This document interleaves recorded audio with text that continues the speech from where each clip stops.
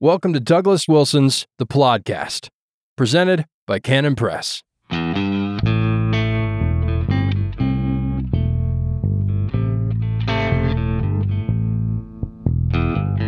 Yes, God don't never change. So, welcome to the Plodcast. My name is Douglas Wilson. This is episode 292. I received a question recently about Ukraine, not about the war itself and not about Russia and Ukraine and not about what's going on there, which I've talked about here recently, but simply over the fact that the United States appears to be more and more involved in it. We've provided lots of money, lots and lots of money, and weapon systems and so on, and the war continues to drag on, right? And I was asked recently, what about conscription? Suppose we get dragged into a war such that ground forces, American ground forces, are committed, and let's say things go haywire and the draft comes up. So what do I think about the draft? What do I think about conscription? If we look at biblical law, one of the things that we can see is that under the Mosaic Code, it was legitimate for the magistrate to muster all the troops. So if you were of combat age in Israel, you had to be 20 years old and up. I think maybe it went up to 50. But if you were in that age cohort, if you were of a warrior's age, you could be mustered. If there was a war brewing, or if invasion was imminent, or something was happening, the king or whoever the existing authority was could muster the troops and gather everybody together and count noses. But then here's the interesting thing. In Moses' Israel, they did not have mandatory service. In other words, you could not conscript someone to go to war. You could muster them and see that they were there, but if they were recently married, they could be allowed, they got an exemption, they could return home. Or if they simply said, I don't want to fight, I don't want to be involved in this, they could simply go home. And the pressure that would be applied to them, if they were being a coward or if they were just being lame, the pressure that would be applied to them would be social pressure, the opinion of their peers, and not legal pressure. So I believe that if a modern war breaks out, I believe that conscription, drafting the individuals for your army or navy, I think is ungodly, just not right. If your cause is wildly unpopular with the people, you are drafting people to go fight in a war they don't believe in, which is basically slavery. And if the people are wildly in favor of the war, then conscription is unnecessary.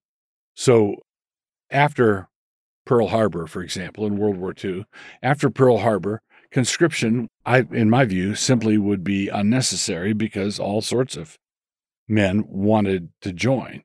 So one of the best things I think you can do is maintain a volunteer army and not have a conscripted army. Now, this leads to the next question. Suppose we've got a war going on in Ukraine, and suppose conscripted troops, American troops, are being placed there, being placed in harm's way.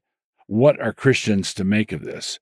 Well, the difficulty is, if you are a Quaker or a Mennonite, and you have a conscientious objection to fighting across the board, then in our legal tradition, you have the liberty to bow out.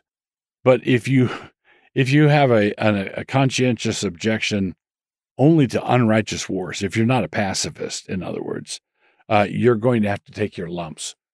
And if you are thoroughly convinced that the war is unrighteous, or if you're thoroughly convinced that whether or not the cause is righteous, the cause is none of our business, and you decline to serve, then you're going to be in a legal battle And at the tail end of that legal battle, at least as things are currently configured, you're not going to win. So that's the lay of the land. Another closely related thing should be this consideration, and that is, what about conscription of our daughters? So that, I think, is a threshold that Christians cannot allow the authorities to cross. Our daughter, basically, it's an abomination to conscript women for combat. And Deuteronomy 22:5, it says, basically, it prohibits transvestitism. A man shall not wear the apparel of a woman, and the woman should not bear kali gibber, the gear of a warrior. So that's the basic structure of it. I don't think conscription is ever righteous, but there are times when it becomes a monstrosity. Always will be God. So, going on with podcast 292, last week in our hamartiology section, we considered zelos, D-Z-E-L-O-S, zelos, rendered usually as envying. Today we come to the verb form, dizleao. This is the verb, but not surprisingly, it remains just as sinful. Actually, just like last week, it can be sinful or not. And, just like last week, it can be sinful or not, depending. But when it is sinful, it is just as sinful. The first place we're going to look today actually has both senses, and it's quite striking. Both senses in one place. This is in Galatians 4:17 and 18. They zealously affect you. These are the false teachers. They zealously affect you, but not well. Yea, they would exclude you, that ye might affect them. But it is good to be zealously affected always in a good thing, and not only when I am present with you. So the false teachers zealously affect you, and it's good, Paul says, to be zealously affected, but only in a good thing. So this kind of zeal in an evil cause, is envious, malicious, biting. Zeal in a good cause is just as consuming, but it is righteous. So the false teachers at Galatia were zealous in their desire to corrupt the faith of the Galatians, which is obviously sinful. And Paul then adds that to be zealously affected, depending. All right? It is good to be zealously affected, depending. For example, a zeal for repentance would be entirely good. Revelation 3:19. As many as I love, I rebuke and chasten. Be zealous, therefore, and repent. So being zealous for that kind of repentance is a good thing. But then we come to the sinful definition, and both passages that refer to this come from the book of Acts.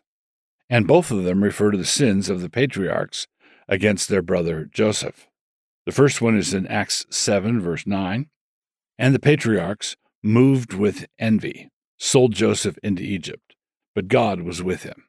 So the patriarchs are moved with envy. Zleao.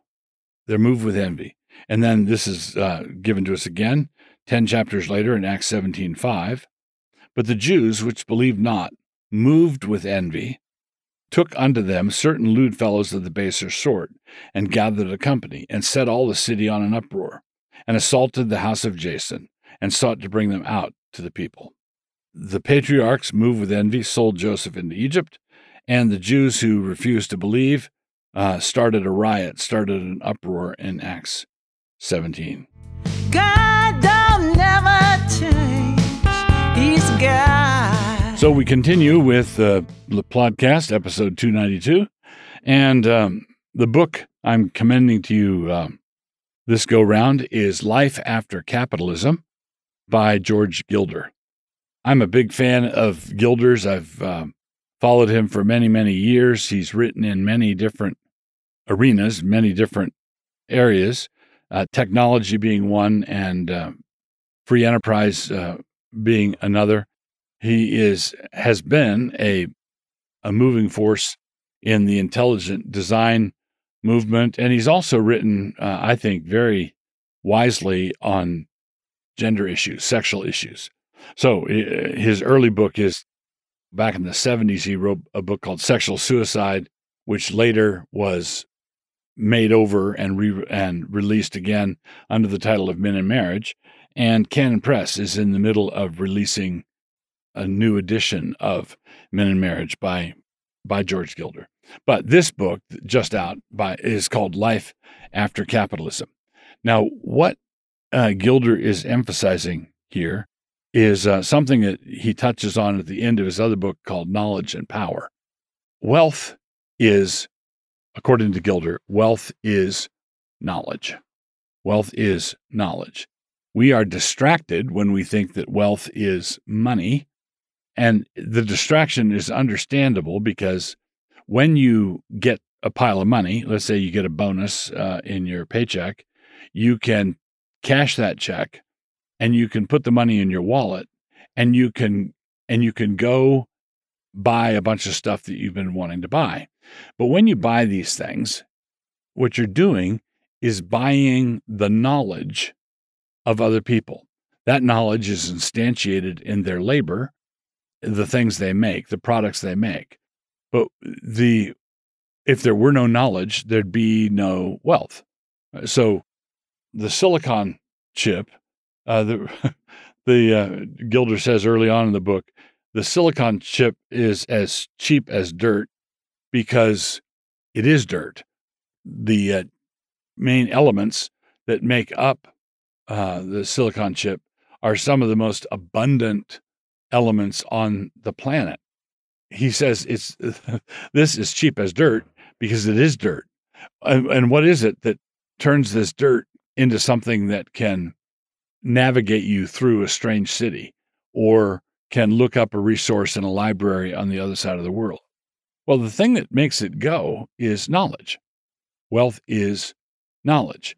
There's another element to this, to Gilder's argument, and that is we should reckon the cost of things in time. Okay, what's the true cost of things?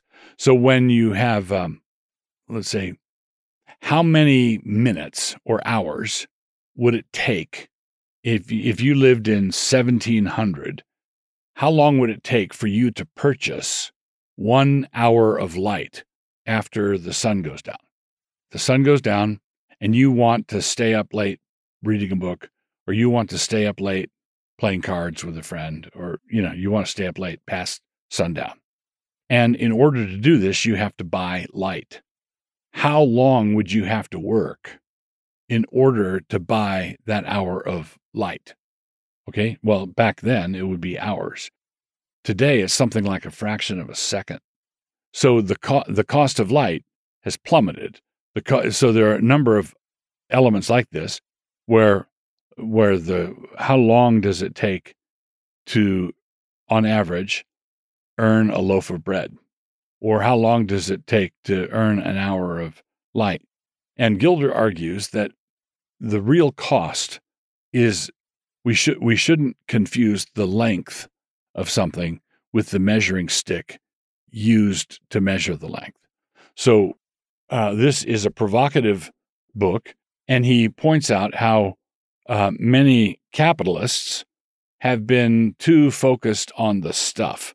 Now, of course, the capitalists are, when it comes down to a debate or a collision between the capitalists on the one hand and the commies on the other, of course, always go with the capitalists. The capitalists are going to be able to run societies that put food on the table. But over time, you're leaving out a crucial element, and this is why capitalist societies, secularist, godless capitalist societies, have all the meaning go out of everything. The world is shaped by the word, and Gilder is really good at pointing to things beyond a mere material transaction. So Life After Capitalism promises to be one of Gilder's more provocative books, and I commend it to you.